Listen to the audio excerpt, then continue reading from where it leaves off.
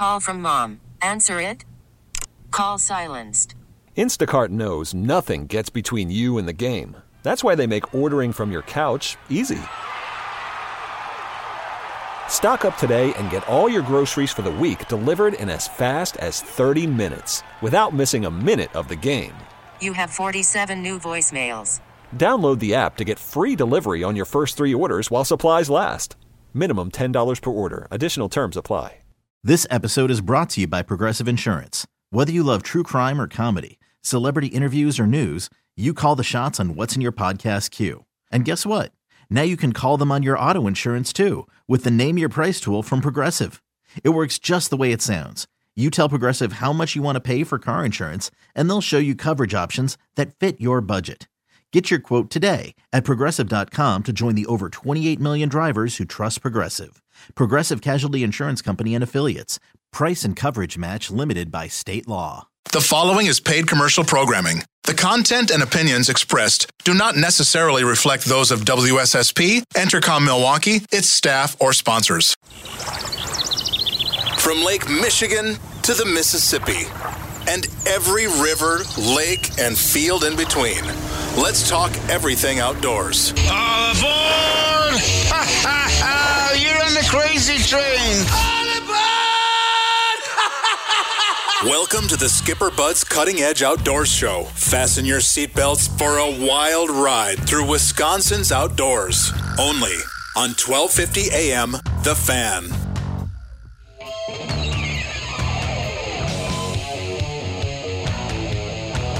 That's right, folks. Strap in your seatbelts. Get ready for a ride on the crazy train into Wisconsin's great outdoors. We appreciate you being here with us this morning. And by us, I mean he's Dan Bush, and I'm Tom Neubauer. Sam is back on the boards, and I want to remind everybody that tonight you got to turn your clocks back an hour. Don't forget. Anyway, we come to you every Saturday morning from 6 to 8 a.m. We are live. We are unrehearsed. Sometimes you never know what's going to happen on this show. But we will try to bring you up to date on most of the fishing and hunting stuff that's going on in our state. Anyway, good morning, Dan. Oh, good morning, Sam. Morning. Good morning. Yeah. I'm hoping you guys can hear me. You know, Yes. Sam, I connect with you on the app, but then if somebody calls me, it knocks me right off the app, and I got to go back to it. And somebody named, his name will be nameless, called me 2 minutes ago. So I Yeah. just got back on the app. Jeez, at 5:30 in the morning or like 6 o'clock? You're back Yeah. on the app now? I'm back on the, well, I am. You're hearing me, right? Yeah, good. Then I'm on the app. Yeah. And if people want to get in touch with us, they can call us at 414-799-1250, or they can email us live at ceoguys@yahoo.com. And we do have an email from Mark, a regular listener, about perch. He said, now, I've already emailed him back, but I think the audience might find this interesting. He said, just wondering if you fished Oconomowoc Lake perch this fall. Have never tried it, but since I heard you talk about it, he wanted to try it. So he said, I forwarded the DNR. Oh, that was something else. Anyway, looking forward to this week's show. Appreciate you guys get up every year early and blah, blah, blah, and all that good stuff. So anyway, thank you, Mark. We were a little late in telling everybody that the sturgeon license, sturgeon spearing license, you had to have it by October 31st. So we're a little late on that. Sorry about that, I think. Today's the last day, I think, isn't it? Yeah, today's. The last So, day if you they, can get so it. So. yeah, so we're not late. It's Well, yeah, today. We're just real It's a close. last-minute notice. Yeah. But this year, my son and I did not get on Oconomowoc Lake for the perch. And it's funny, in the fall, we always find them in shallow water, like 2 to, 5, 6 feet, and it's really weird, we don't find them there except for the real little ones, we don't find them there in the summertime, but in the fall, those bigger ones come in shallow. That's very, very weird. But we did find them on Nagawicca, and I didn't realize that Nagawicca had such a great perch population and that they're so big, so Oconomowoc, Nagawicca, there's 2 places that have dandy perch in them. You just gotta find them. So. Well, let me ask you, Tom. I've never heard that before. Perch moving shallow in the late fall. Do you think that's just on that lake, or is that something you think that they do everywhere? Well, I'll tell you, when on Oconomowoc, we used to do that every fall. Fish for them. I mean, fish for other fish, but then also go for the perch. But this year in the fall, we were on Nagawicca, and I wanted to go to this one bluegill spot, which is shallow water, and it turned out there were no bluegills there, but darn, we caught some big perch, and nice ones, yeah. So maybe it does happen on every lake. I don't know. I've caught them in the shallow weeds on tip-ups in Pewaukee over the years, in the middle of winter. Sure. Never anything real big, though. In fact, if you were sitting in a shanty, sometimes you could look down and see them cruising underneath the hole. So, but yeah, I'd never realized. Now, I've talked to I talked to a guy years ago who had access to Oconomowoc Lake, and in the fall, he would go out there, and he was always talking about the big perch he caught, but he was getting them in deeper water, but that was earlier during the fall. So I suppose it depends on the water temperature, So now, is open water fishing all done for Tom Neubauer, or what's the story? Yeah, well, I thought it was going to be, but then we saw what the weather's going to be next week. It's supposed to be in the 60s. So You're kidding. Might not be. I'm not sure. So the weather's going to be warm next week. Yeah. I saw it last night. I saw the extended outlook, the extended forecast, and it was showing in the 60s in the middle of the week next week. So, well, I'll tell you, fishing reports. I haven't heard a whole lot. In checking, reports on Lake Michigan, Bay of Green Bay. From what I'm reading, is fishing is kind of winding down on the big bodies of water there. The salmon fishing, of course, the salmon come into the rivers and so forth, and people target them then. That's kind of dying down. I did hear a few people getting some small perch up in the Bay of Green Bay. Not a whole lot of smallmouth action up in Door County there. There's some fish surveys in some of those areas, and guys are getting out and braving the weather, and they're getting a couple smallmouth, but not like you'd expect up there. Haven't heard any muskie reports from the Bay of Green Bay. Maybe we should, during the show, maybe we can call Tilke up there at Smokies on the Bay. Yeah. Well, I think what happens is when that water temperature starts getting in that upper 40s, mid 40s, I think it gets a little tougher at times. But then now with this warm up, you got to think that if the water temperature goes up a few degrees, might kick in some of those fish to decide to eat a little bit more, chase a few more things, So we'll see what happens. The fishing, Tom, that I know is good right now. I talked to Paul Mahalik the other day. It's kind of funny. Have you ever went to call one person and you got another phone number in front of you or whatever, and you call the wrong number and the different person answer, and you feel like a total idiot? Oh yeah, plenty of times. Yeah. So I was trying. I got a text or voicemail on my phone asking about going fishing, guiding out here in November for muskie, and so I wrote down Paul Mahalik's number on a sheet of paper because I had it in my contacts, and I went to leave a voicemail for this guy, but instead of giving him Paul's number, but instead of calling the guy, I called Paul. and all of a sudden Paul answers, and it always kind of catches you by surprise. All of a sudden you're like, gee, Paul, I meant to call this other guy that I was going to give your number to. But because if you want to catch a muskie, you know what they say, Tom, better call Paul. Yeah. He's I like that one. He ought to put that. I don't think he even has a website. But anyway, I appreciate the people contacting me and wanting to get out there muskie fishing. But as I've mentioned before, due to the circumstances here in the parking lot where I keep my boat, I just put the boat away early because they were doing work. I couldn't keep it out here. Yeah. But next fall I should be back rolling. But in the meantime, I've been having people call Paul because he's out there just about every day, pretty good schedule. He told me, being as I accidentally rang him up, he said, hey, if you got some days in between hunting and you want to come on out fishing, you can come on out with me. He said it's been pretty good. He said it's not all the time, there's the windows. But he goes, the other day a 46, the day after that a 46, the day after that a 47. He's getting mid to high 40-inch muskies out there on that sucker bite. And I'll tell you what, I'll sit all day, 12 hours for one 46-inch muskie, and they're all big, thick fish. So, and I'm sure it's not just Paul. I mentioned how I was out a couple of weeks ago with Dan Durbin, and there were a lot of meatheads out there soaking meat.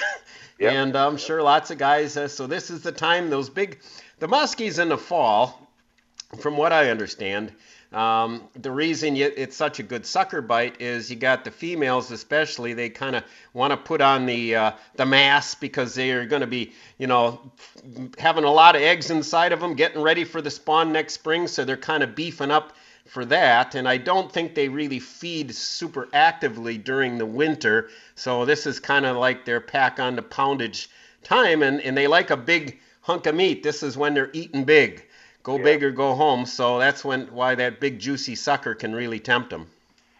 Yeah, I've heard the same thing, and not just on Pewaukee, but Oconomowoc and Okauchee too, so, the opportunities are there, that's for sure. One of my favorite little lakes, though, to go to in the fall, and I extremely recommend catch and release here, extremely, is, boy, now I'm forgetting the name of it. What's that little lake up by Oconomowoc? Fowler, yeah. Fowler is a nice little lake to go to, maybe about 50 or 60 fishable acres, and the thing is that there are some nice muskie in there. It doesn't take long to search for them. I mean, it only takes you less than 3 hours to go around that lake 2-3 times, and if they're biting, they're biting. If they're not, you go home and watch the Packers. So, but it's one of those places where, like, especially if it's really windy out, you can get out of the wind because it's small. It's a smaller lake protected by all the trees and that. So that's kind of nice. I wanted to remind everybody, you mentioned something about putting your boat away. Out at Dave's Turf and Marine, they're doing winterizing now, and they have boat storage. So if somebody's looking for a place to store their boat for the winter, have it winterized in that Dave's Turf and Marine, 1 mile east of Watertown.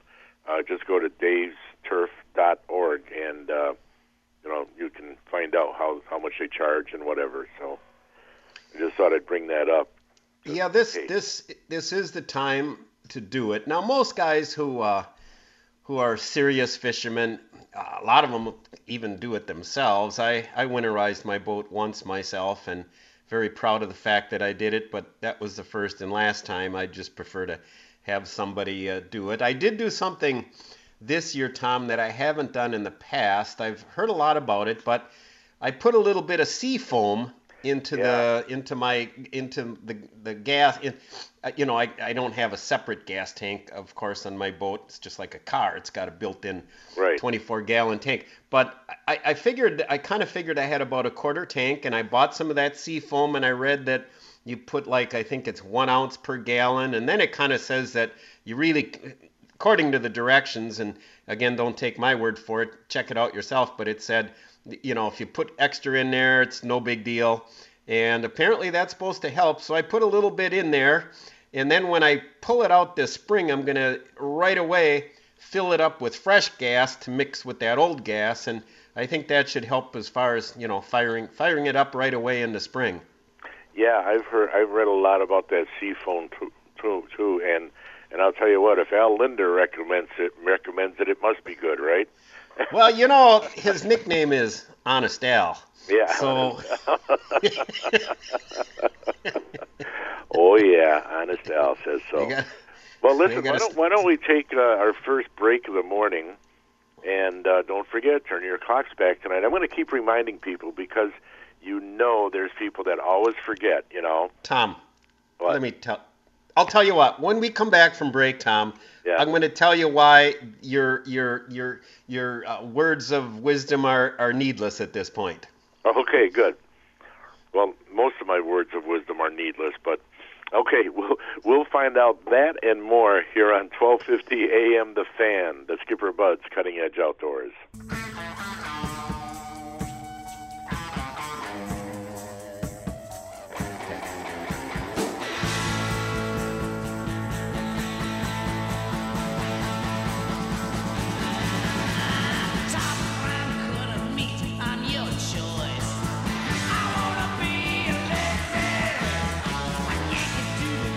Welcome back to the Skipper Buds Cutting Edge Outdoors. Hey, speaking of elected, make sure everybody gets out there and does your part to exercise your rights and votes this week.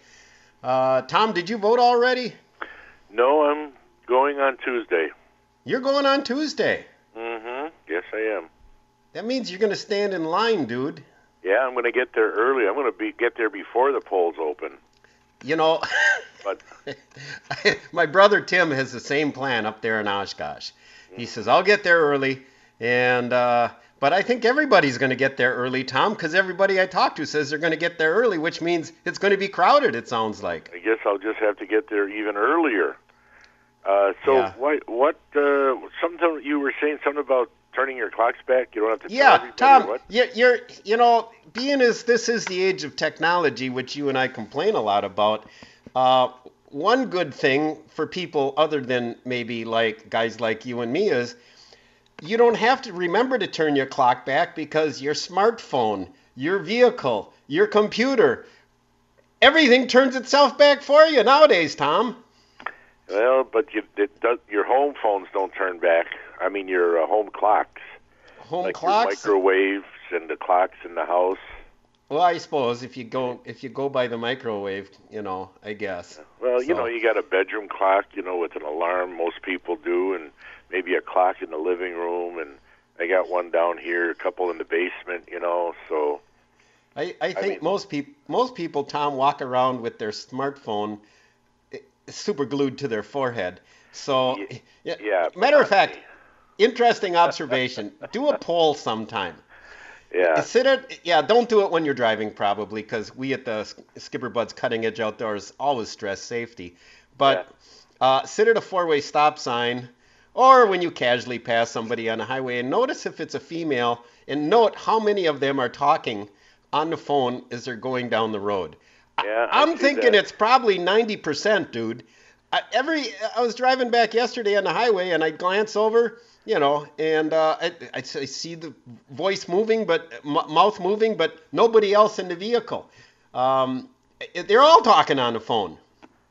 Or they could be singing to themselves. You never know. It could be a great song that they know. Yeah. Sam, you don't sing to yourself, do you? I don't know, man. It depends on what song comes on in the car when the stereo's on. Yeah, I suppose. To myself too. Yeah.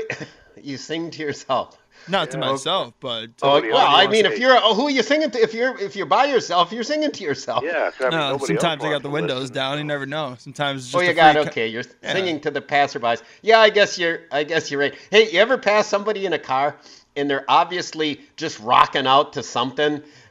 It could be, if it's some 18-year-old kid, he's rocking out to some I don't know, whatever, some rap, you can just see, and then all of a sudden you feel the vibration, boom, boom, boom, boom, from their speakers, and you see these guys just rap, going crazy in their car dancing, I guess. Yeah, I guess that is. We got an email here, Danny. This is from our listener, Mark again. Shows Mark in an ice shanty with his spear hanging over, in the water. He's got his radio going. He's in a, he's not even dressed real warm. He must have a nice heater in there. And reminding us that today's the last day. The licenses for sturgeon spearing, if you want to get one, today's the last day. The licenses are $20 for residents and $65 for non-residents. And we'll see how long that goes for. Sometimes they close that down early, if they get their quota. So we'll see. Yeah, that sturgeon spearing, that is an interesting sport, and it's got almost a cult-like following up there in the up the Fond du Lac area, I guess, Oshkosh area, up by Lake Winnebago. And if any of our listeners want to take a road trip this winter, drive on up there. And there's several bars that they actually register the sturgeon at, and they'd weigh them, and then I'm trying to think of the name, and off the top, the big one is Wentz. Wentz, that's it. Yeah, Wentz. the big one. And oh my gosh, I was in there years ago, and I mean, there's sturgeon laying on a pool table in the bar, and people, drinking and partying, having fun, families. It's kind of a family affair. I would say for many people, there's 2 big days well, maybe 3 big days. The opener of fishing, the opening of Deer Gun, and the opening of that sturgeon spearing. They look at that as that's a big deal up there. So even if you don't, spear yourself, drive on up there. You really got to see it to appreciate it. And what I would suggest, if you want to get into the sturgeon spearing, the upriver, upriver lakes, I guess that's Poygan and some of those other ones, as opposed to Winnebago, the success rate there is way better. I want to say 50% or better, but you got to put in for tags, and to get the permit, kind of like the bear drawing. And it probably takes about as long as getting a bear tag, which is 7-8 years. But if you're going to do it, if you're patient enough and remember to put in, once you get that tag, then your odds of success on spearing a sturgeon is much better. Like my brother got one a couple years ago, and so he was pretty excited about that. Yeah, it's a sport that's not for everybody, that's for sure. I did a few TV shows up there, about sturgeon spearing, and sat there with people for a while. And I'll tell you that I got to be honest, it's quite a boring sport, and quite mesmerizing, staring into that water. And and you can sit there for hours upon hours upon hours, and you could sit there for the whole sturgeon spearing season and never see a darn thing. It's different. I guess you have to have a passion for it, I guess the funniest description I've heard, it's kind of like staring up a chimney waiting for a duck to fly over, Yeah. So, and I mean, because when you think how large, let's say, Winnebago is, and you're hoping that one of these fish swims under your, little hole, I mean, oh man, I'm telling you. Yeah, it's different. Speaking of putting in for tags now, it's coming up soon enough. December 10th, I believe, is the deadline for the putting in for the bear permits. So again, that might take you 8 years or whatever, depending on the zone. And each year you can put in, you get a preference point. Only costs I think $3 or whatever. And then eventually, once you get enough points, you can put in saying that you'd like to apply for an actual tag if you can.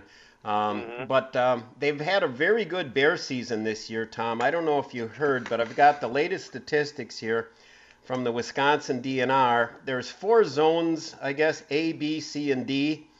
And Zone A looks like a 64% success rate. Zone B, 69%. Zone C, 16%. Zone D, 63%. What did you say Zone C was? 16%? 16%. Now, I would have to look at a map, but I'm thinking that's probably more the southerly, zone.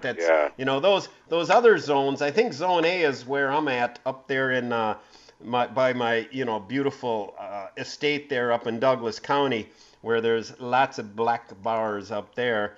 So I think the northern part of the state, that's pretty much really high success rate up there. The population's looking strong, so hopefully that means the DNR will be giving more permits away, giving more hunters a chance to harvest a bear. Yeah, that sounds good. So the person's got a good chance of getting one. Yeah, if you got to do your homework. Now, there's a lot of outfitters up there. In fact, our friend Troy Woodrow was up there fishing with the guys up there, and I think with Jake, I believe, of Northwoods Outfitters or something like that. And Jake also, they help set up people for bear, and they've got, I got pictures of bear they harvested. So if you get on with a good outfitter who lives up there, they can get the bait out. They actually suggest baiting for bear, Tom, is, well, in the spring if you can. Now, I think in Wisconsin you got to check the regs. There is a date that you have to, that you can't go before that time. The reason they suggest getting the bait going in the spring is when the male, the boars are out looking to find females to breed.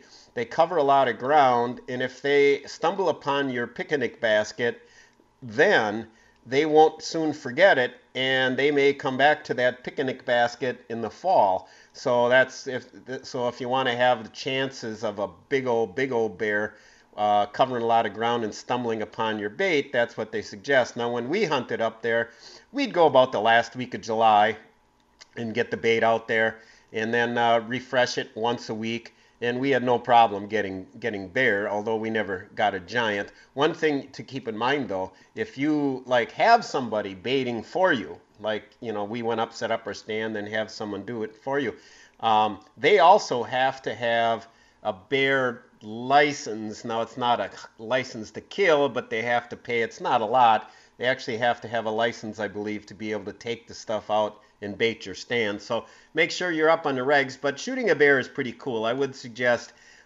doing that as something kind of like the sturgeon spearing thing, Tom. I think you got to experience it to really appreciate it. Maybe a once in a lifetime thing for a lot of people, but sitting in the woods and then all of a sudden seeing that dark jet black going through the thick green foliage, and you don't hear it, they're soundless like a black panther. It's really something you got to see. It'll get your heart going. I'm sure it would, definitely. And I'll tell you what gets my heart going, Danny, is the gut report coming up next. Well, it's interesting. Yeah, I think you'll like it. We'll be right back with more, folks. Stay tuned. He's Dan Bush. I'm Tom Neubauer. Sam Schmitz is on the boards. We'll see you in just a few minutes. Come here. I'm going to eat you. Yes. I'm bigger than you. I'm higher in the food chain. Get in my belly. The Gut Report is brought to you by Discount Liquor. Well, this week I made an apple pie. Every now and then I like to make, some type of dessert, and I wanted to make an apple pie. But, the question came up amongst some family members, what's the best apple to use for baking? Well, I looked it up, and it's recommended to use Pink Ladies, Granny Smiths, which are a little tartar, Braeburn, Honeycrisp and Fuji are a little firmer. If you're going to bake something that takes a little longer, they're a good one to use. And Galas are a little sweeter. So, there's a list of some that you can use. I actually, myself, like the Honeycrisp to use. I just happen to like those apples. But you know what? The good old basic Macintosh apple, that's a good one too, I think. But they're a little softer, okay? So, depending on what you're making should actually depend upon what kind of apple or what kind of apple you should use. So just think about that sometimes when you're making that apple pie, apple turnover, apple fritter, whatever. The Gut Report is brought to you by Discount Liquor. It's been in its 60th year in business this year. No other liquor store has been local and originally family-owned for that many years. There's a reason they've been in business that long. Price, service, and selection. If you're looking for weekly specials, go to discountliquorinc.com.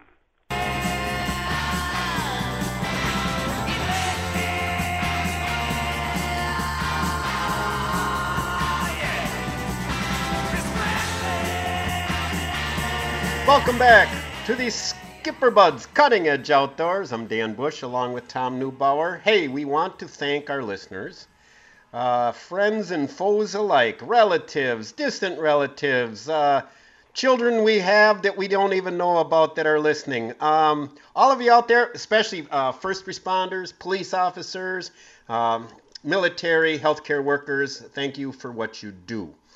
And Tom, I got a news story here. Did you hear about the horse and the arrow? No, I have not. Will you please tell me? Horse and arrow. That's got kind of a ring, Tom. Well, here it is. DNR investigating injury to horse on Southern Kettle Moraine State Forest Trail. So basically, the DNR, in collaboration with the Jefferson County Sheriff's Office, seeks the public's help with information relating to an injury of a horse with a rider along a trail in the southern unit of the Kettle Moraine State Forest during the afternoon of Wednesday, October 28th. During the ride, the rider discovered the horse had an arrow lodged in one of its legs just above the hoof. The rider was not injured. This occurred south of Palmyra in Jefferson County on state forest land near, I don't know if I'm pronouncing this right, Tom, Viele, Viele Lane. The department staff received the call at about 3:15 p.m. Wardens and sheriff, police, Palmyra police responded.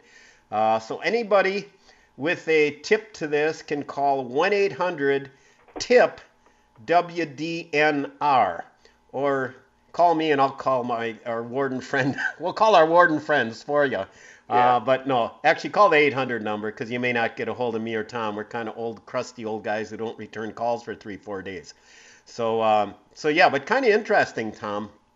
That is a weird story. I mean, that goes to one of the tenets of when you're shooting, whether it be a gun or a bow, know what's behind your target in case you miss, Well, somebody was. I'm sure they didn't think the horse with the rider was a deer. I've gone and done some hunting on some of these. We've got some great public hunting lands. I would suggest downloading the DNR app. I'm trying to remember the name of it off the top of my head, but I can't.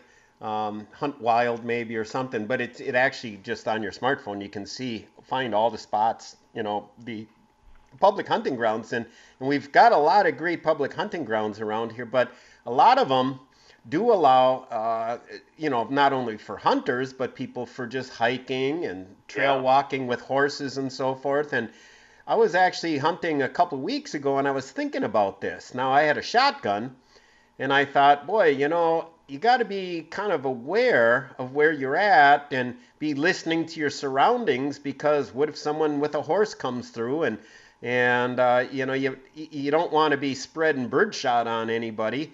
And same, with a bow hunter. Now, in most cases, if you're up in a tree and you're shooting at a deer on the ground, your background, they always say be sure of your target and your backstop. Well, your backstop is pretty much assured if you're shooting from a tree, because your backstop's going to be the ground, pretty much.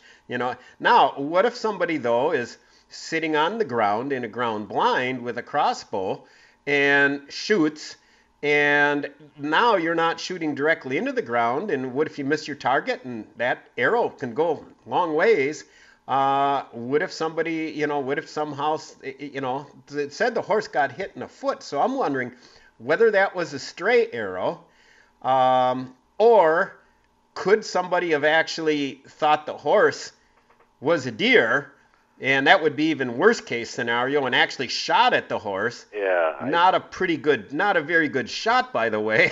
No, I don't think they would think it's a deer. That's pretty far off. But there are people, especially youngsters, who shoot in the air at other things, whether it be birds or ducks or something that might be up in a tree, and shooting in the air, and not meaning to hit anybody or anything else. But let's face it, sometimes, when we're younger, we do kind of dumb things, We don't think of what might be out there. So I'm kind of thinking that maybe somebody was shooting in the air, and then your arrow's really going to fly, a long distance. And, that might happen like that. Well, who knows? I mean, it's just speculation. Well, for shooting in the air, I think some guys used to even try and shoot squirrels out of trees. I know I talked to somebody years ago, and they have like a blunt tip arrow that you'd use. And the blunt tip arrow, if you whack the squirrel, can sometimes knock them out of the tree. And then for pheasant hunting, didn't they have what they called the flu arrows or something like that, where it would slow? Well, those went up fast but came down quickly then too. Yeah. Right, and they used those. They didn't go that far, so. And they use those for pheasants as well. When I was younger, I tried it too. Dumbest thing I ever tried. I talked to a guy who claimed that he grew up in around the Oak Creek, Cudahy area, and he claimed he went out with friends in high school and or college, they actually knocked some out of the air. But I don't know, they didn't, those arrows, did they have a blunt tip, Tom, or did they have like a field point? They had like a field point, yeah. Okay, because I knew it wasn't a broadhead. But, those pheasants are pretty tough, though. I can see maybe knocking them out of the air, but I can't really see finding a lot of them. I don't know. After seeing some of those wily birds, you knock them out of the sky, and if you just break a wing or something, they hit the ground running. They can escape pretty well. But, that was one thing, Tom, that I never really challenged myself on was the thought of shooting. In fact, I think I shot a flu arrow up into the air in the field behind my house just to experience it with the old recurve. And that arrow started out kind of fast but slowed down real quick. And the thought of me trying to hit a bird out of the sky with that, I thought, nah, that's one challenge I'm not going to put myself up to. I'll stick to a shotgun. I know. Whoever invented that, I just didn't want to lose many arrows, that's for sure. But I'll tell you what, I tried that, and I had some shots at birds, and I'll tell you what, you got to be so darn fast because, they come up quick and go away fast, and that arrow doesn't go that far. So you got to be really quick, and I wasn't quick enough or accurate enough, and I decided, that's enough of that. Oh, so you actually did fling a few arrows at him. Oh yeah. Never got anything that way. I went back to the old and the relatives of those roosters are still living today, thanks to probably. Tom. What little roosters we have left. But back to the horse story. I would think that for people that do have horses and they're going to ride in those state forests, maybe even having a bell or some noise on their horse, or like some people put on a dog, something maybe. Yeah, covering. Now, like my dad, it's interesting. I wrote the article years ago when I wrote for the Lake Country Reporter about my dad's first deer that he shot up there in Douglas County. And back then, he used to skip school and to go deer hunting. And he was 17. He skipped school that day. He went down by the Nemadji River and shot his first buck all by himself. And then he went back to the farm, and they had an old horse called Mabel.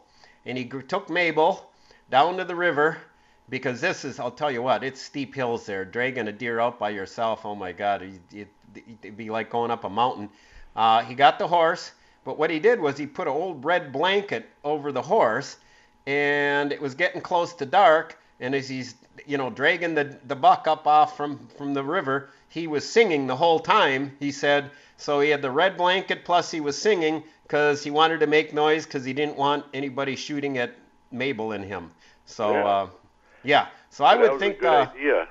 If you're going to be out where it's public land, do like Dad and Mabel did. There you go. Well, anyway, coming up next is the Gut Report, brought to you by Carl's Meat Market. Anyway, it's out there in Menominee Falls on the corners Tom, of, It's not the Gut Report, it's the Hornswoggle. I'm sorry, did I say Gut Report? You said Gut Report, Tom. It's early on a Saturday morning. You scheduled that CAT scan yet? It's the Hornswoggle, brought to you by Carl's. I know you don't want to get the colon checked, but a CAT scan might be a good idea. Yeah, there you go. Carl's Meat Market on the corners of Silver Spring and Pilgrim Road in Menominee Falls. And, I know they do deer processing out there at Carl's, but I wonder if they do bear processing too. I'm going to have to call them and find out. But anyway, we're going to be right back, and you can be a contestant and win a $10 gift certificate to Carl's Meat Market at 799-1250. Just call us at 414-799-1250. Be a contestant, and we will be right back.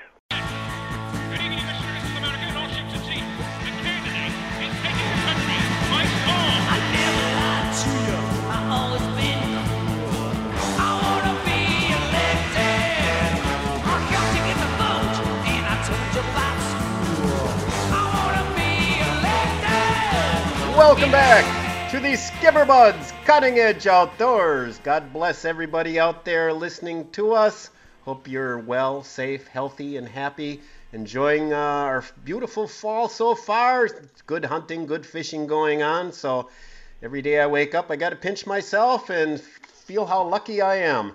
Hey, we've got our Hornswoggle segment, the long-awaited, the world-famous. People win, trips to Europe, space shuttles and everything else. Actually, they win a $10 certificate to the greatest meat processor in the world, Carl's Country Market, Tom. And I'll tell you what, last year I did take a deer to him, or 2 years ago it was, and I got some barbecue sticks.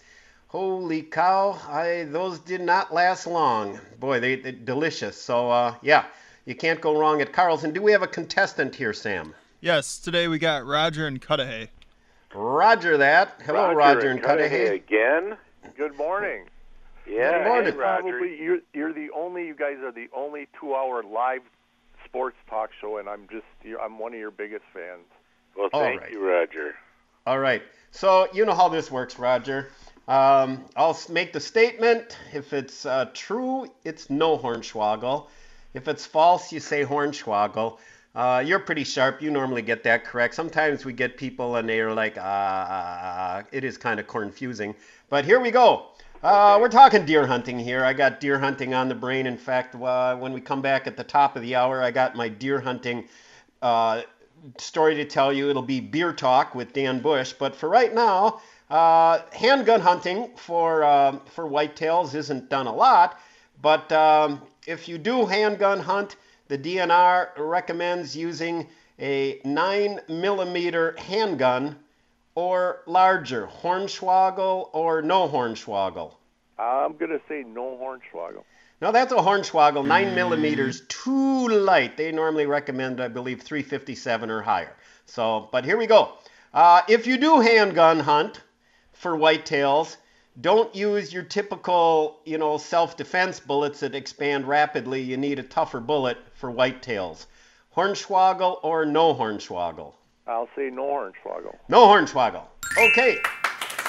And being as we're talking about the types of arms for harvesting whitetails, rifles killed both by shock from the impact as well as, internal damage, as opposed to an arrow, which really kills by hemorrhaging and internal damage, not shock. Hornswoggle or no Hornswoggle? No Hornswoggle. No Hornswoggle. Okay. That away, Roger. That away, Roger. And, that hemorrhaging thing I'll be talking about at the top of the hour. But make sure you leave your address, name, and everything, and I'll get that $10 certificate sent out to you. Hopefully you shoot it. Are you going to go deer hunting this year? No, I haven't gone for a few years now. Well, I'll tell you what, Roger. I'll meet you out at Carl's. We'll split that gift certificate. How's that?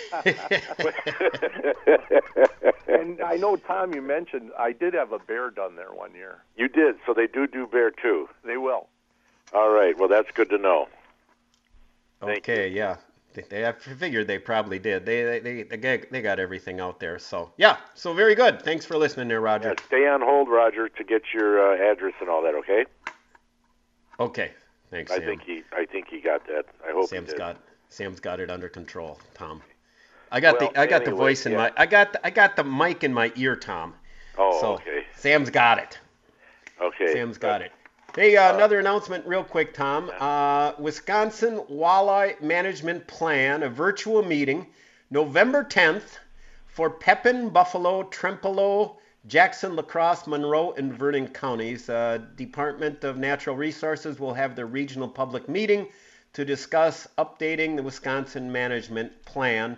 And comments from the public can be issued via this public input format. So if go online to the Wisconsin DNR, look it up, Google it. I'm sure you can find if you want to take part in that.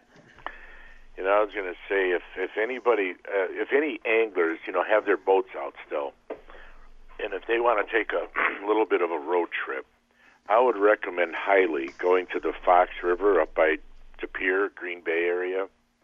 Now's the time where there's less boats in the river, and there's a lot of walleyes.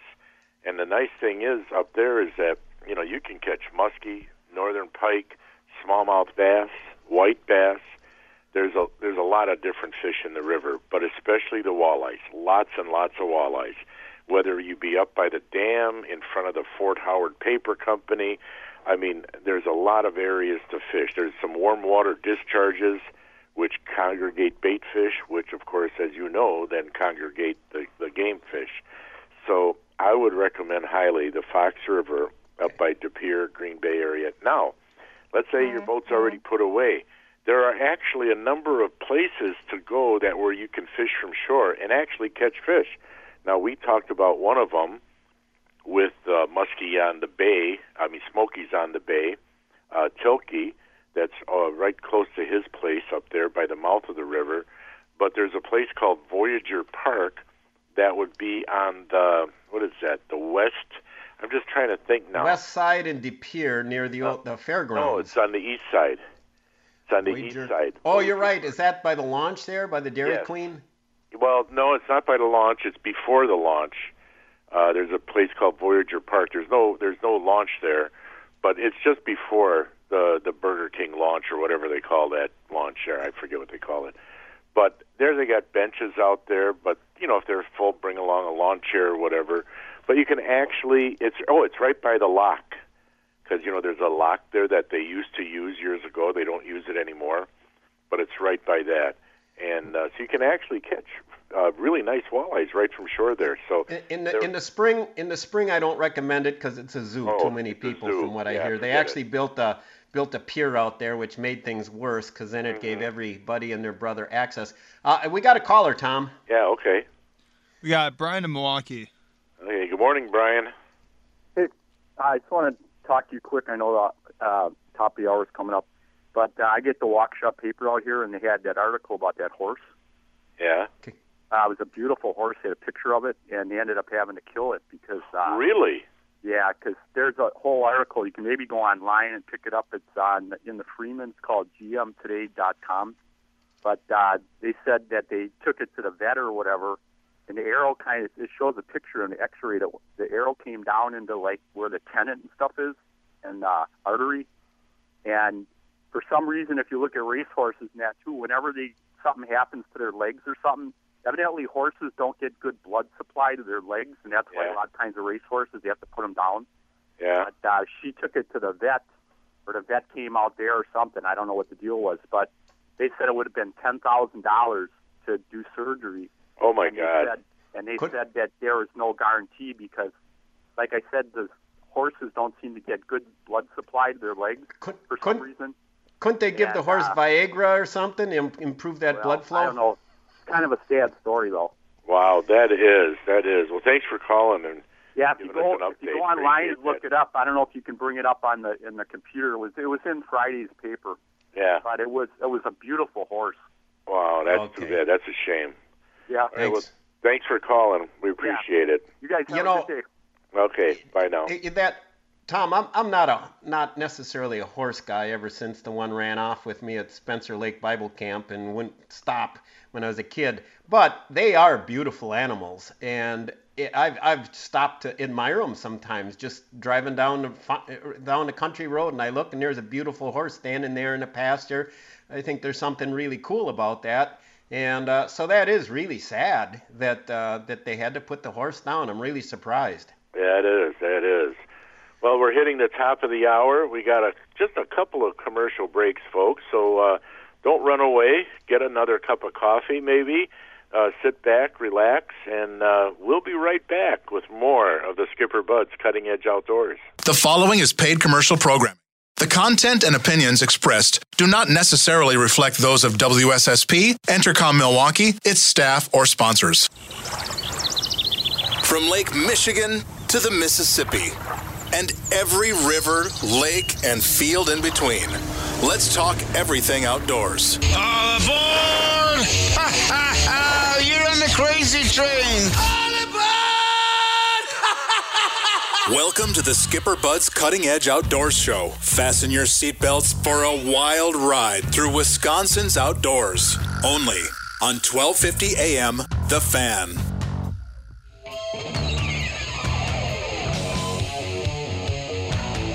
Well, good morning, folks. Welcome to the second hour of the Cutting Edge Outdoors with Dan Bush and myself, Tom Neubauer. We do appreciate you riding along with us on the crazy train. And if you want to get in touch with us on the show, all you got to do is call us at 414-799-1250 or email us live at ceoguys@yahoo.com. And you know what I was thinking of doing this year, Danny? What were you thinking about doing, Tom? I'm thinking this year to make some of my own sausage. You know, I've got an electric meat grinder, and it's got all the attachments, for making sausage. And I've never done that, and I thought, you know what? I wonder if Carl's Country Market has, those kits with the spices and the casings and all that, because I'm going to try to do that this year. I might fail, but I'm going to try. I think it's a great idea. I've known lots of friends, deer hunters especially, that love doing that stuff. It's kind of like the whole from field to freezer. They harvest the game, they take care of it, they clean it. Me, I just like to shoot them. And can I tell a deer hunting story now, Tom? Oh, please, go ahead. Okay. Beer talk. Everybody out there, I want you to crack open a beer because it's now Beer Talk segment with Dan Bush. So here we go. So as you guys know, I went up hunting. I think I told the story where I bow hunted once this year, and my plan was to try and shoot a doe with the bow, and the doe stopped on the other side of the tree when I thought it was going to go to the other side of the tree, and by the time I turned around, never got a shot. But once the rut starts, around this time of year, I'm thinking, hey, I'm done playing around. I'm going to take the crossbow out.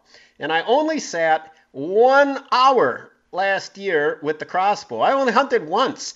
And I sat and I think I told the story how I looked and there's a buck coming towards me. I'm sitting on the ground by a stump and I thought, that's not big enough to shoot. I was being a hunting snob.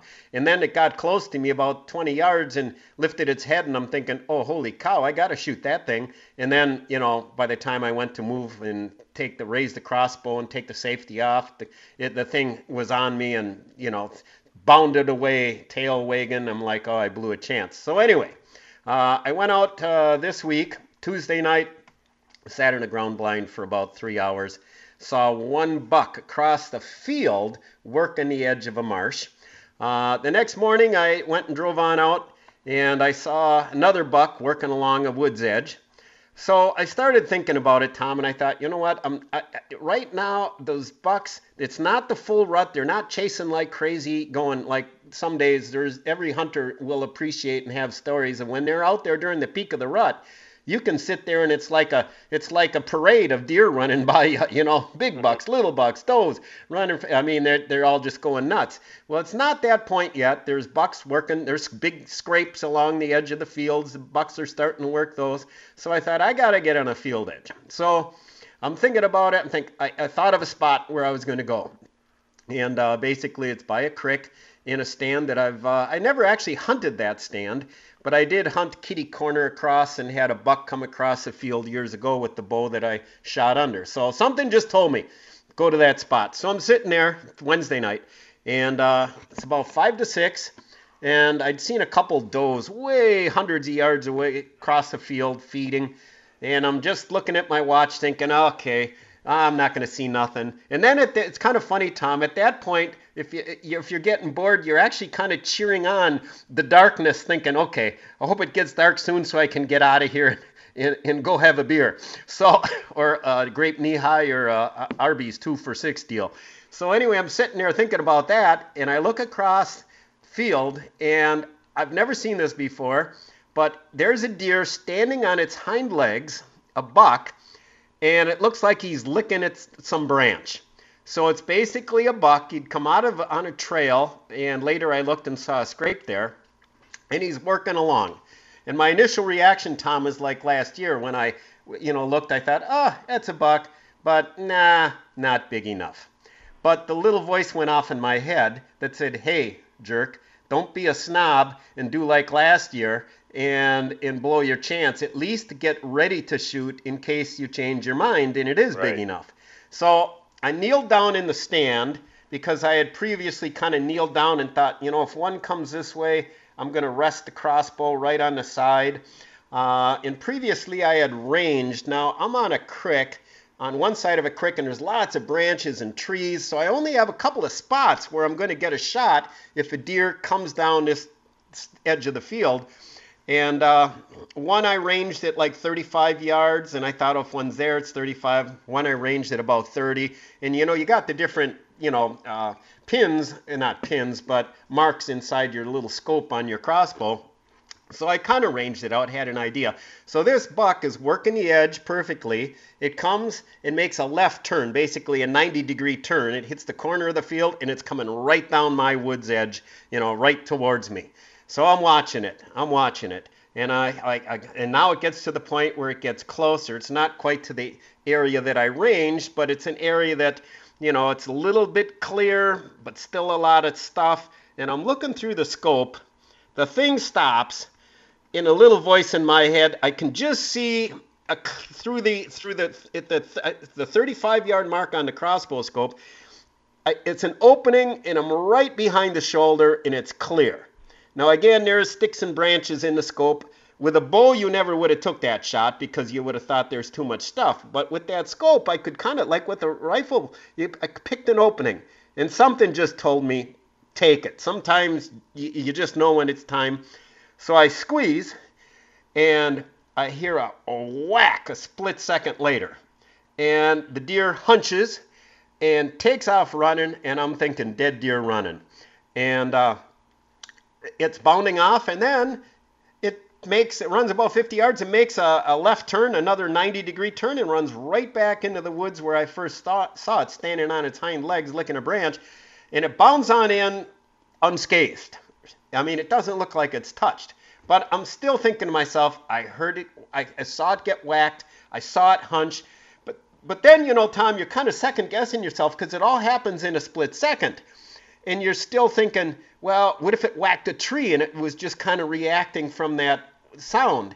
Right. And so I called my brother, and he said, don't go look, just leave it be. It's going to be cold tonight.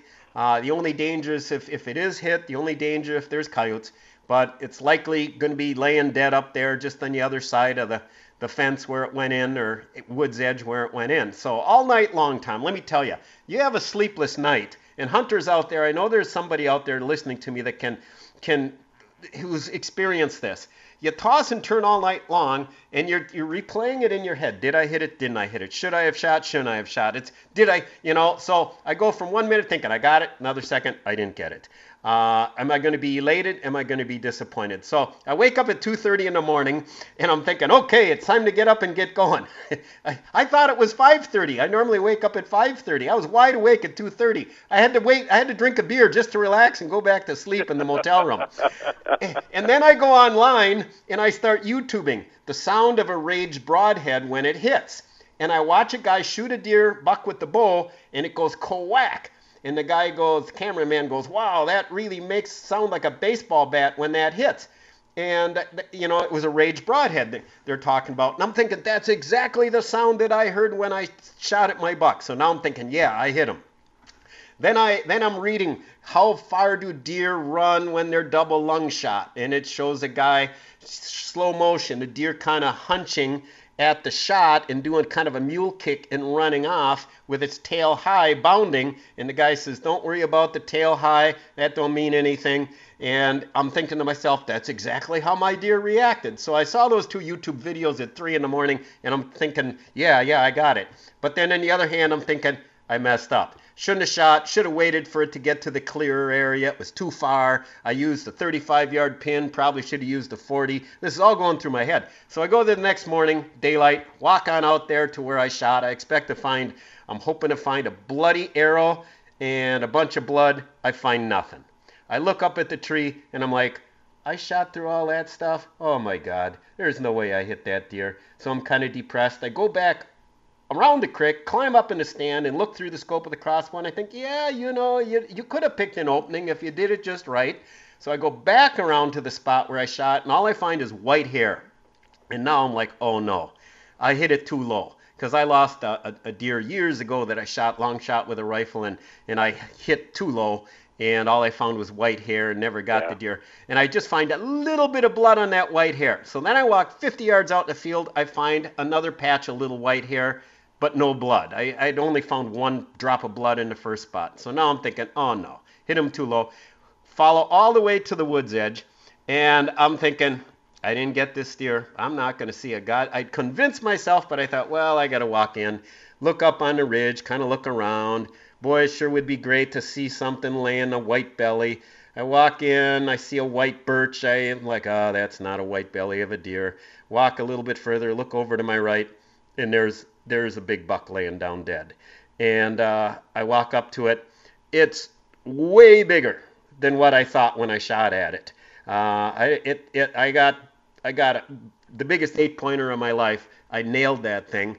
And do you know, I hit it with that Rage Broadhead. I hit it exactly where I aimed.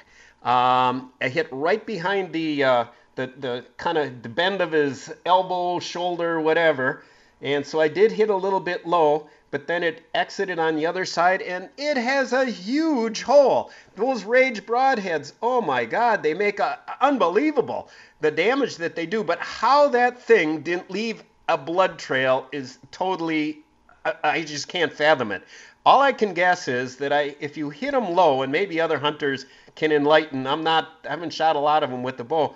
I think what happens if you hit them kind of low, the blood pools in the chest, the lower chest, because when I cleaned it out, that's where it had all the blood. If you hit them a little bit higher, then you get the blood pumping out the side where you get a good blood trail. But still, looking at that hole, you still wouldn't believe that I couldn't find a blood trail. But needless to say, make a long story short, before break, I was a happy guy. I got that buck. Well, congrats. That's all right. That's quite interesting. You know? So you know what this means for Tom Neubauer? No, I told you. This means for Tom Neubauer. Tom Neubauer gets some venison from Bushy. He can try making his sausage this year. Remember last year I told you I stopped eating venison? No. Yes, I told you that last year, like before you went deer hunting in November. Why'd you stop eating venison? Huh? Why? Because of the high cholesterol? No, it's actually very healthy for you, but with all the different diseases going around, I just figured, well, you know what? I'm not going to eat it anymore. I mean, I like beef better. Yeah, so, and you were eating better. You quit eating venison, but you were still smoking at that time. Back then, yeah. Oh, yeah. No, what's the sense? No, I wasn't. No, because I had my operation November 7th. So okay, all right. So you had quit. But anyway, we got to go to a break. Coming up next is the football picking contest brought to you by Curly's Waterfront Pub. Win a $10 gift certificate to Curly's and be the contestant at 799-1250. Sam is going to get the odds, the point spread, and give us a call and we'll do that next. So stay tuned. And Tom, I didn't want to give you any venison anyway. Okay. All right. So there. All right, we'll be right back, folks.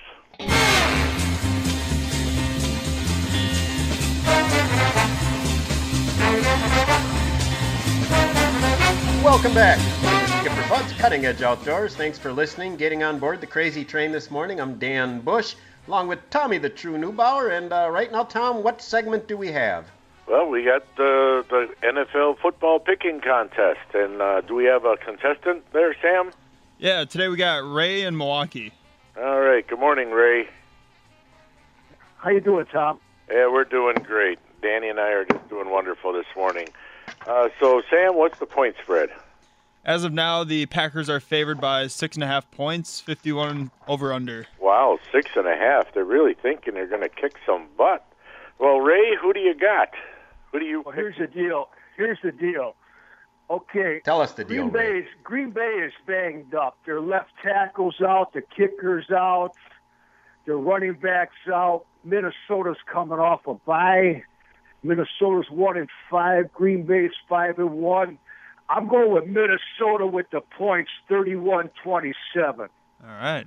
All righty. Danny, what do you got? Where's the game at? Lambeau. Yeah, I'll go with Minnesota. I'll go with Ray. Ray is a very smart man, and the fact of the matter is, without a kicker, we don't have Jerry Kramer anymore to fill in and kick. So, yeah, that could be a problem. And, Sam, what do you think?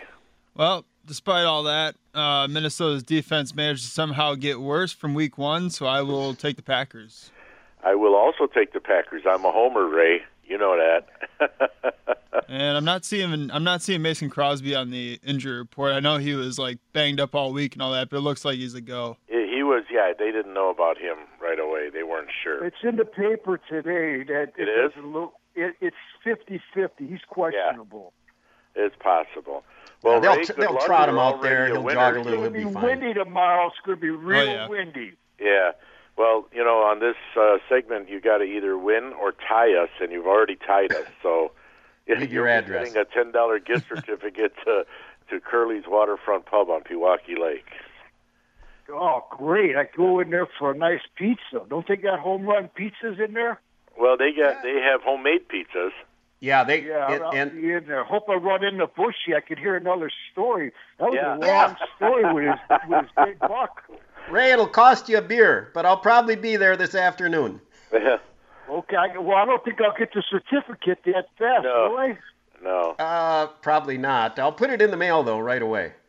Hey, I wanted to give a shout-out to the guy last week, Rocky. I know him from the gym. He was on the Hornswoggle, and you stumped him on the moss. He said it only grew around the north side. It grows all the way around the tree, right? Yep, yeah. That's right. Yeah. Yeah. And I personally found that out the hard way. Right. Yeah, I hear you. Well, thanks for calling there, Ray. I ran into you, Tom, at the store. Yeah, it was nice talking to you. We were talking about the mini-mites. Yeah, that's right. It was nice talking to you. Did you use them this year?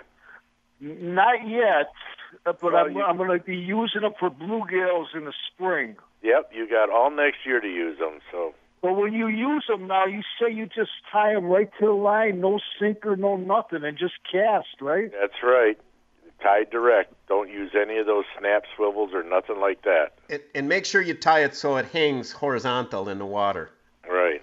Yeah, okay. Good tip. Boy, you're full of them today, Bushy. Oh, yeah. Just wound up here. Ray, did you say he was full of it or full of them? Oh, both. Well, hey, Ray. Tom, a little bit of both. Now, Ray, here's another tip, being as I'm full of tips. Now, you tie it, so it hangs horizontal, so on the eye of the hook, you got to do it right. And another thing that Tom and I field tested, proven by Tom Neubauer and Dan Bush during our field test off my pier here a couple years ago, was if you spray a little bit of that bait mate, the garlic and salt one, onto your mini-mite, that just seemed to pick things up when the bite slowed. So it seemed to help with the bluegill. Sure doesn't hurt. So pick up a spray bottle of that. I think there's one or two left at Smokey's Muskie Shop. If you walk in there, look up on top of the second shelf there. It looks kind of like in a green, kind of it's clear bottle, but the stuff looks green.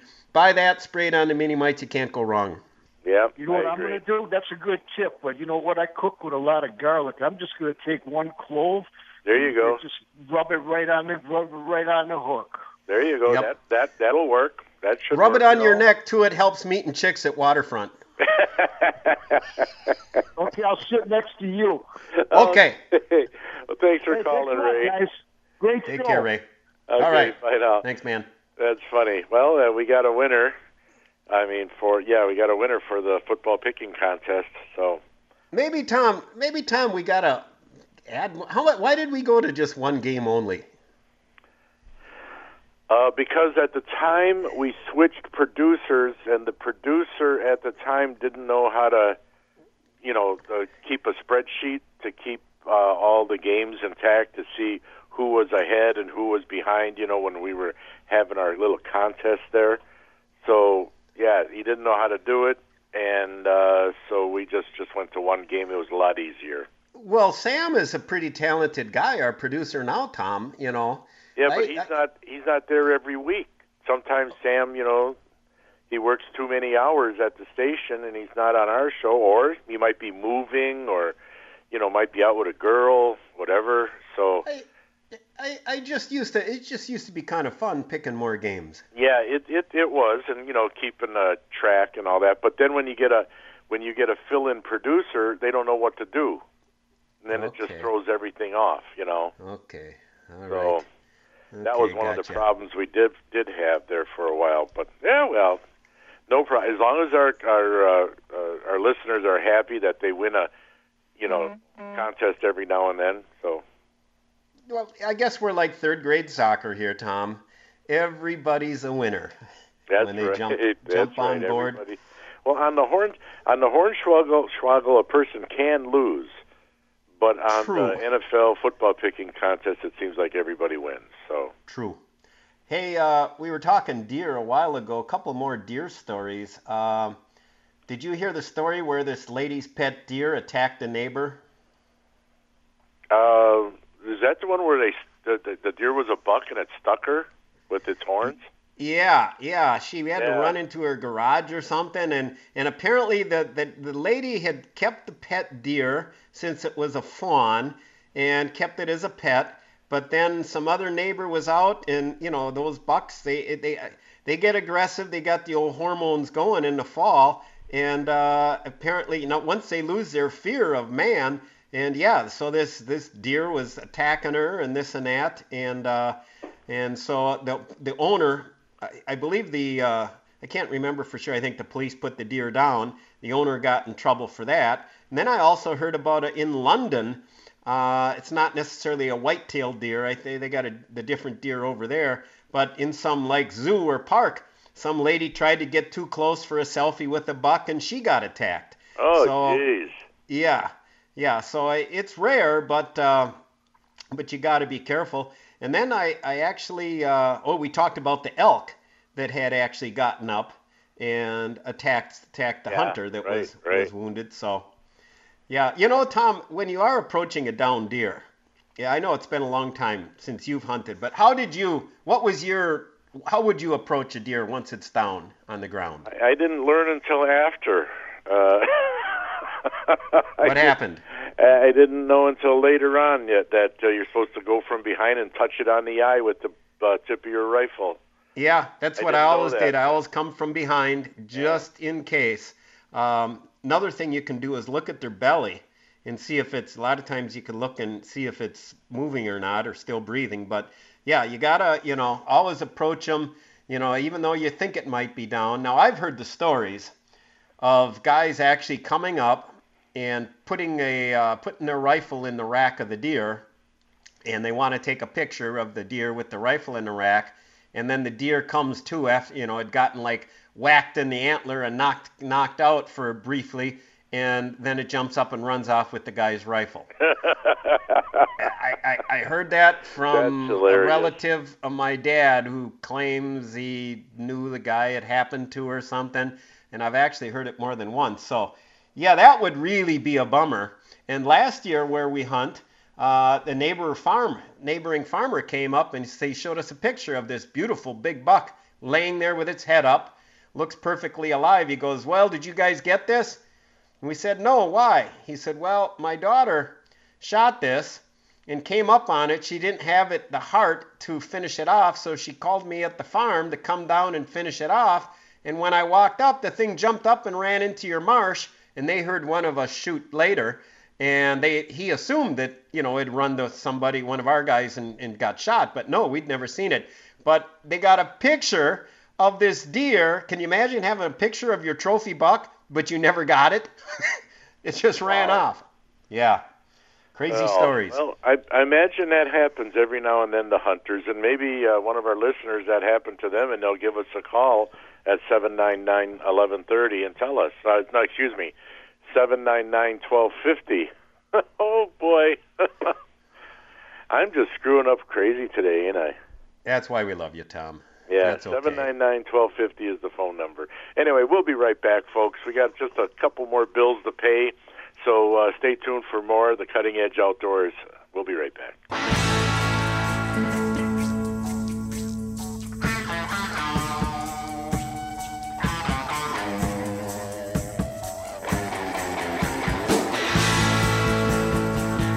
Welcome back to the last exciting half hour of the Skipperbuds Cutting Edge Outdoors.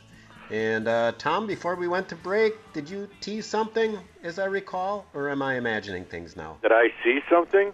No, did you tease something? Oh, man. Yeah, sorry, Sam. We're starting to lose it here. That's okay. Just reminding everybody, turn your clocks back tonight 1 hour. Oh, yeah. Got to remind everybody. Oh, here's another public And be careful when you go out on the ice. Make sure it's thick enough. Mm-hmm. Got to keep giving these warnings. Don't text and drive. Yeah, here's another public service announcement. If you want that We Energies Christmas cookie cookbook, if you're a We Energy customer, all you got to do is call We Energies, and they'll mail it to you. You don't have to drive down to Miller Park. They'll mail it to you. We Energies has a cookbook? You don't know about this? Oh, no, nobody told me. I'm not on the email chain. Oh, I'm a We customer. This has been going on for the last over 20 years. Every year, We Energies comes out with a Christmas cookie cookbook, and you get them for free. And you can either pick them up, around the state, there's different areas where you can pick them up. In our area, it's down at Miller Park. It's a drive-through thing. Now, this year, it's a drive-through thing. And but if you want, you can have it mailed to you. You just got to call We Energies and ask them about it. Yeah, good, important announcement there. Hey, speaking of important announcements, we've got Mr. Al Shook on the line. All right. So I'm sure we got some rockin' information here. Morning, Al. Hey, Al. Hey, gentlemen. Hey, Tom, how are you doing? This is just about a one-year anniversary, isn't it? Yeah, just about. It was November 7th last year, and I stopped smoking on the 5th. So I almost got a one-year anniversary without smoking. Well, that's good. That's good, and a repaired heart to boot, so everything's going good. Yeah, and I figure I'll start smoking again when I'm 80. Yeah. Because if I'm not dead by then, that ain't going to kill me. So yeah, then it's too late to worry about it. Tom's doing good, Al. He ran a marathon this summer. Is that right? Yeah, it was about a half a block. There you go. For Tom, that's a marathon. 26 sidewalk squares. Yeah. Yeah, I know you guys were talking about Seafoam earlier. Yeah. I use that in everything that I have. And it's I don't put it in the crankshaft. They say you can put it in to help with the oil and so on and so forth, but I change oil so fast it's not worth it. But for my small engines and recreational stuff, I'm using Seafoam all the time. So that's good for me to put it in my lawnmower engine and snowblower engine? You'd be crazy if you didn't. Really? All right. Yeah, that stuff sits there for such a long time.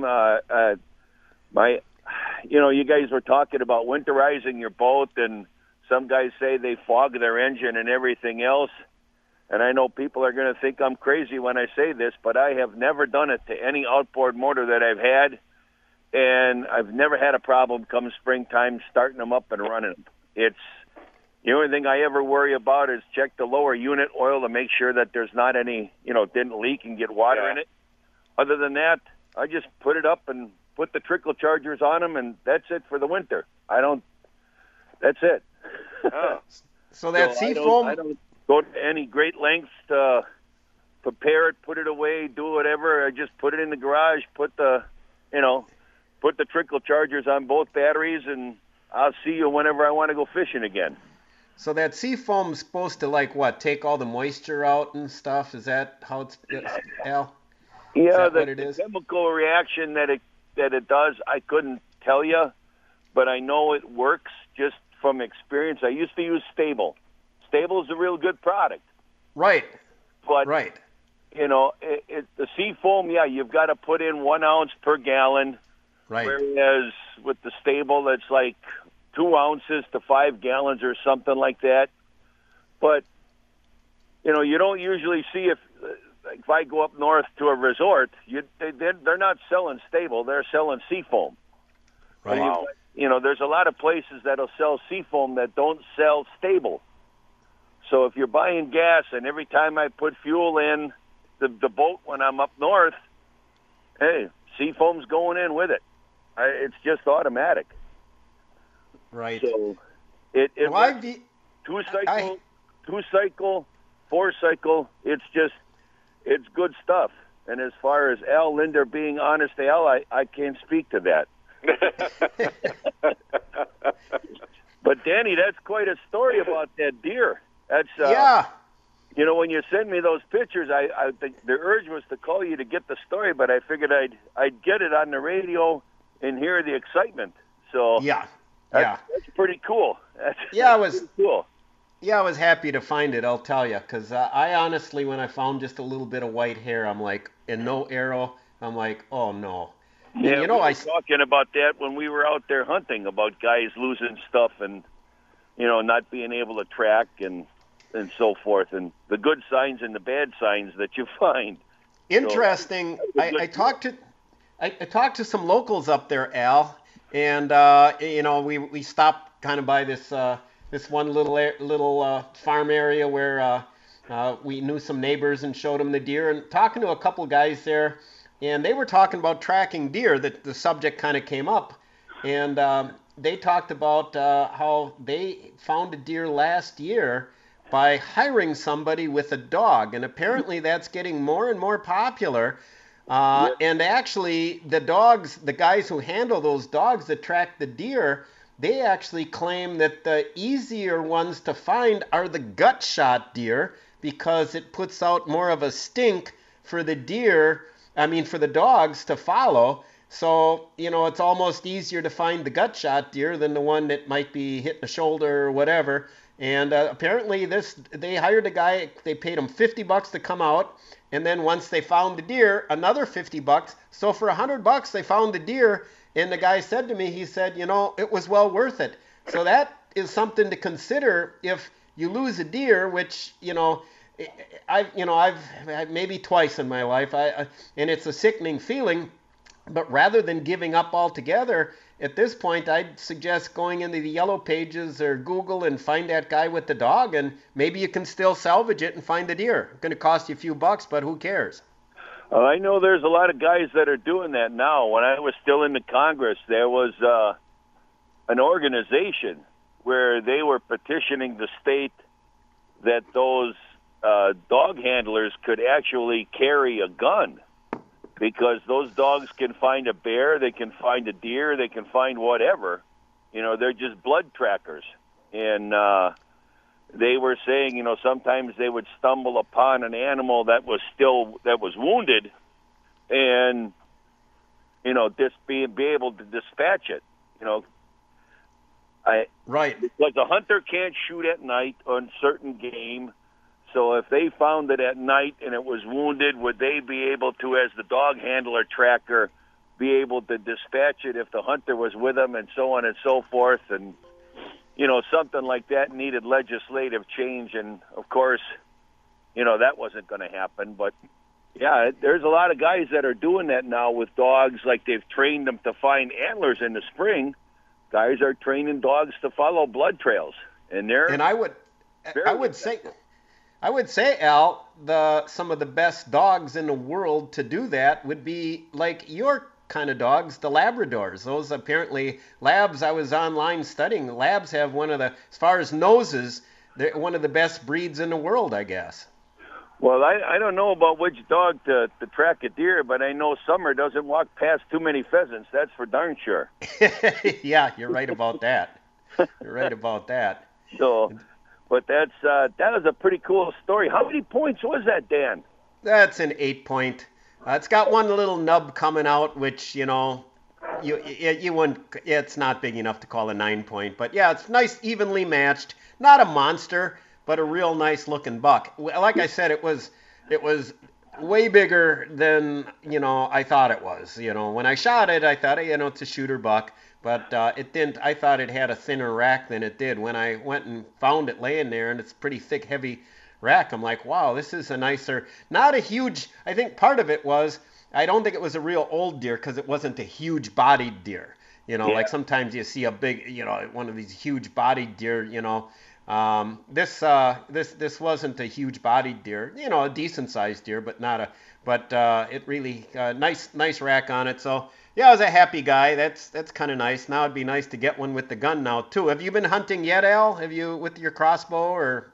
No, I haven't been out. I've been watching the camera, and all I'm getting are does and fawns coming through in the day.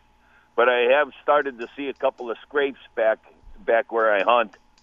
So I've got some yard work to do today, and then with a full moon tonight and the next couple of days, things should really get hopping. Now, you had a mechanical broadhead, or you said you were using a Rage? A Rage? Yeah, I was using the Rage, which is a mechanical broadhead. That's pretty neat. I'll tell you I just got the fixed blade. Yeah, and I got the mechanical, like 3 years ago, 4 years, when I got the crossbow, and I'd never used them. And you got to put them together just right. There's like a shock, kind of a collar, and you got to put it together just right. And then when the arrow impacts, that collar breaks, and then the blades open. And they were having a problem with some of the mechanical broadheads when the crossbows first came out. Guys were having problems because those crossbows are so fast that the mechanical broadhead would open up in flight. That's what I heard. That was the knock against it. Right.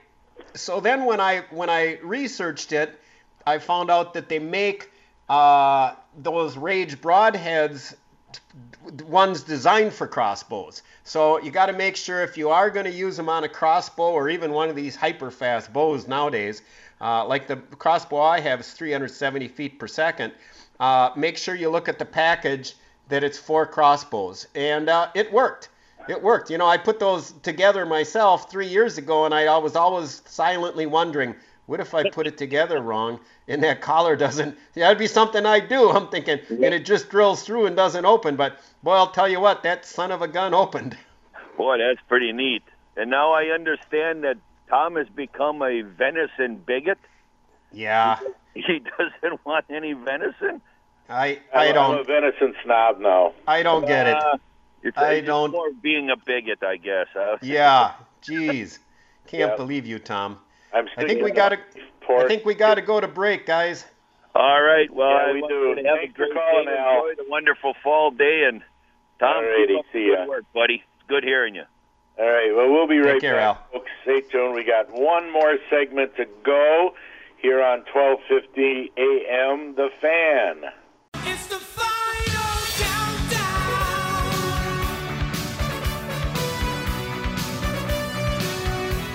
The final countdown. Welcome back to the final segment of the Skipper Buds Cutting Edge Outdoors. Thanks to our listeners, and I want a special shout out to Stephen Big Buck Olson. My buddy Scott's son shot a nice buck, big 8-pointer, last Saturday. In fact, Tom, I got a text with the picture of the buck Sunday morning, and the story is he hit it with the crossbow, and he's actually got the same crossbow I have. It's the Center Point Sniper, which I highly recommend. Economical crossbow, costs about $250, but it's actually made by the good folks at Crossman Air Rifles. And anyway, he shot a big buck, and he actually hit it in the back end, I believe, in the hindquarter area, and he didn't think he'd find it, and they actually found it the next morning.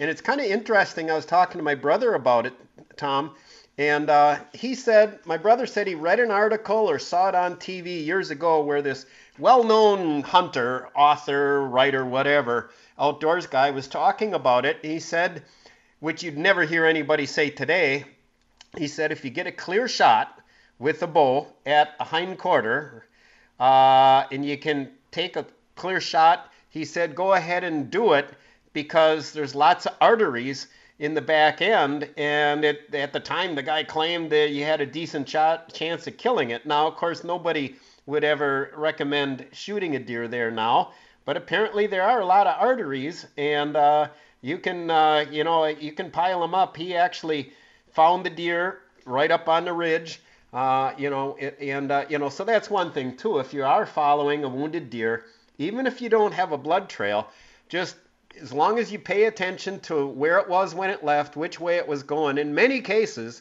you can figure out what trail it's on, get on there, follow it, kind of figure if, where do you likely would it go run on up and lay down, and go check that out. And one other advice I would have is, once you think you've gone far enough where you've gone as far as you can and didn't find it, Go further. Go further. Yes, Go further. I'm telling you.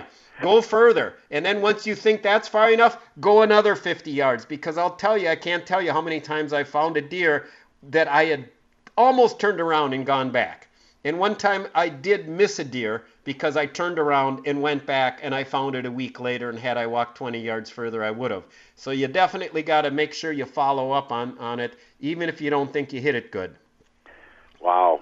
Yeah, that's good advice. That is. And just want to remind people, Dave's Turf and Marine does winterizing of your boat, engine, I should say, and they also do boat storage. And Carl's Country Market does deer and bear processing, we found out, and bear. So just wanted to get those two things in there. And You know, I'm not Tom- going to talk about turning your clock backs anymore. No, okay, thank I'm not going to Thank say you, it Tom. again. Hey, I was mentioning that, the crossbow earlier. Yeah. Now the price on crossbows has come down, and you can get a darn good crossbow for a reasonable price.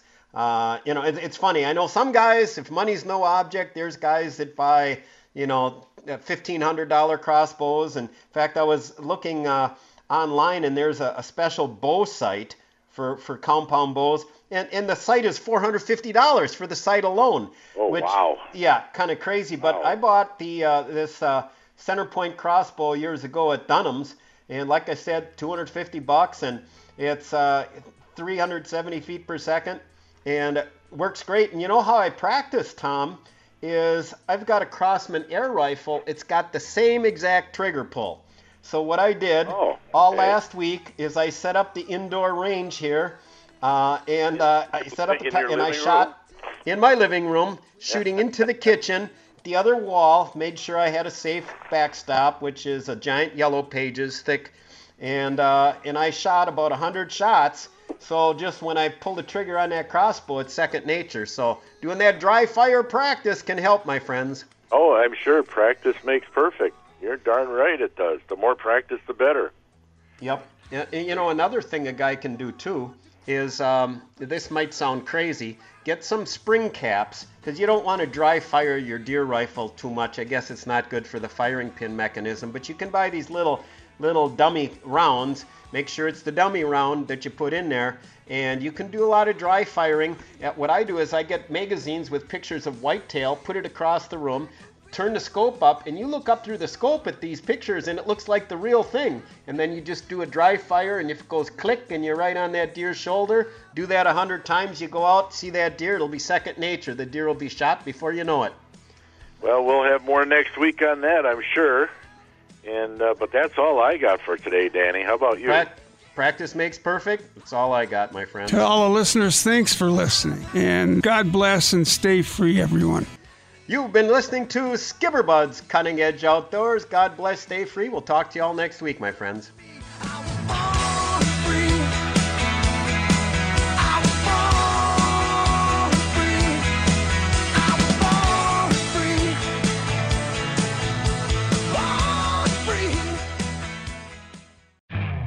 You could spend the weekend doing the same old whatever, or you could conquer the weekend in the all-new Hyundai Santa Fe. Visit HyundaiUSA.com for more details. Hyundai, there's joy in every journey. This episode is brought to you by Progressive Insurance. Whether you love true crime or comedy, celebrity interviews or news, you call the shots on what's in your podcast queue. And guess what? Now you can call them on your auto insurance too, with the Name Your Price tool from Progressive. It works just the way it sounds. You tell Progressive how much you want to pay for car insurance, and they'll show you coverage options that fit your budget. Get your quote today at Progressive.com to join the over 28 million drivers who trust Progressive. Progressive Casualty Insurance Company and Affiliates. Price and coverage match limited by state law.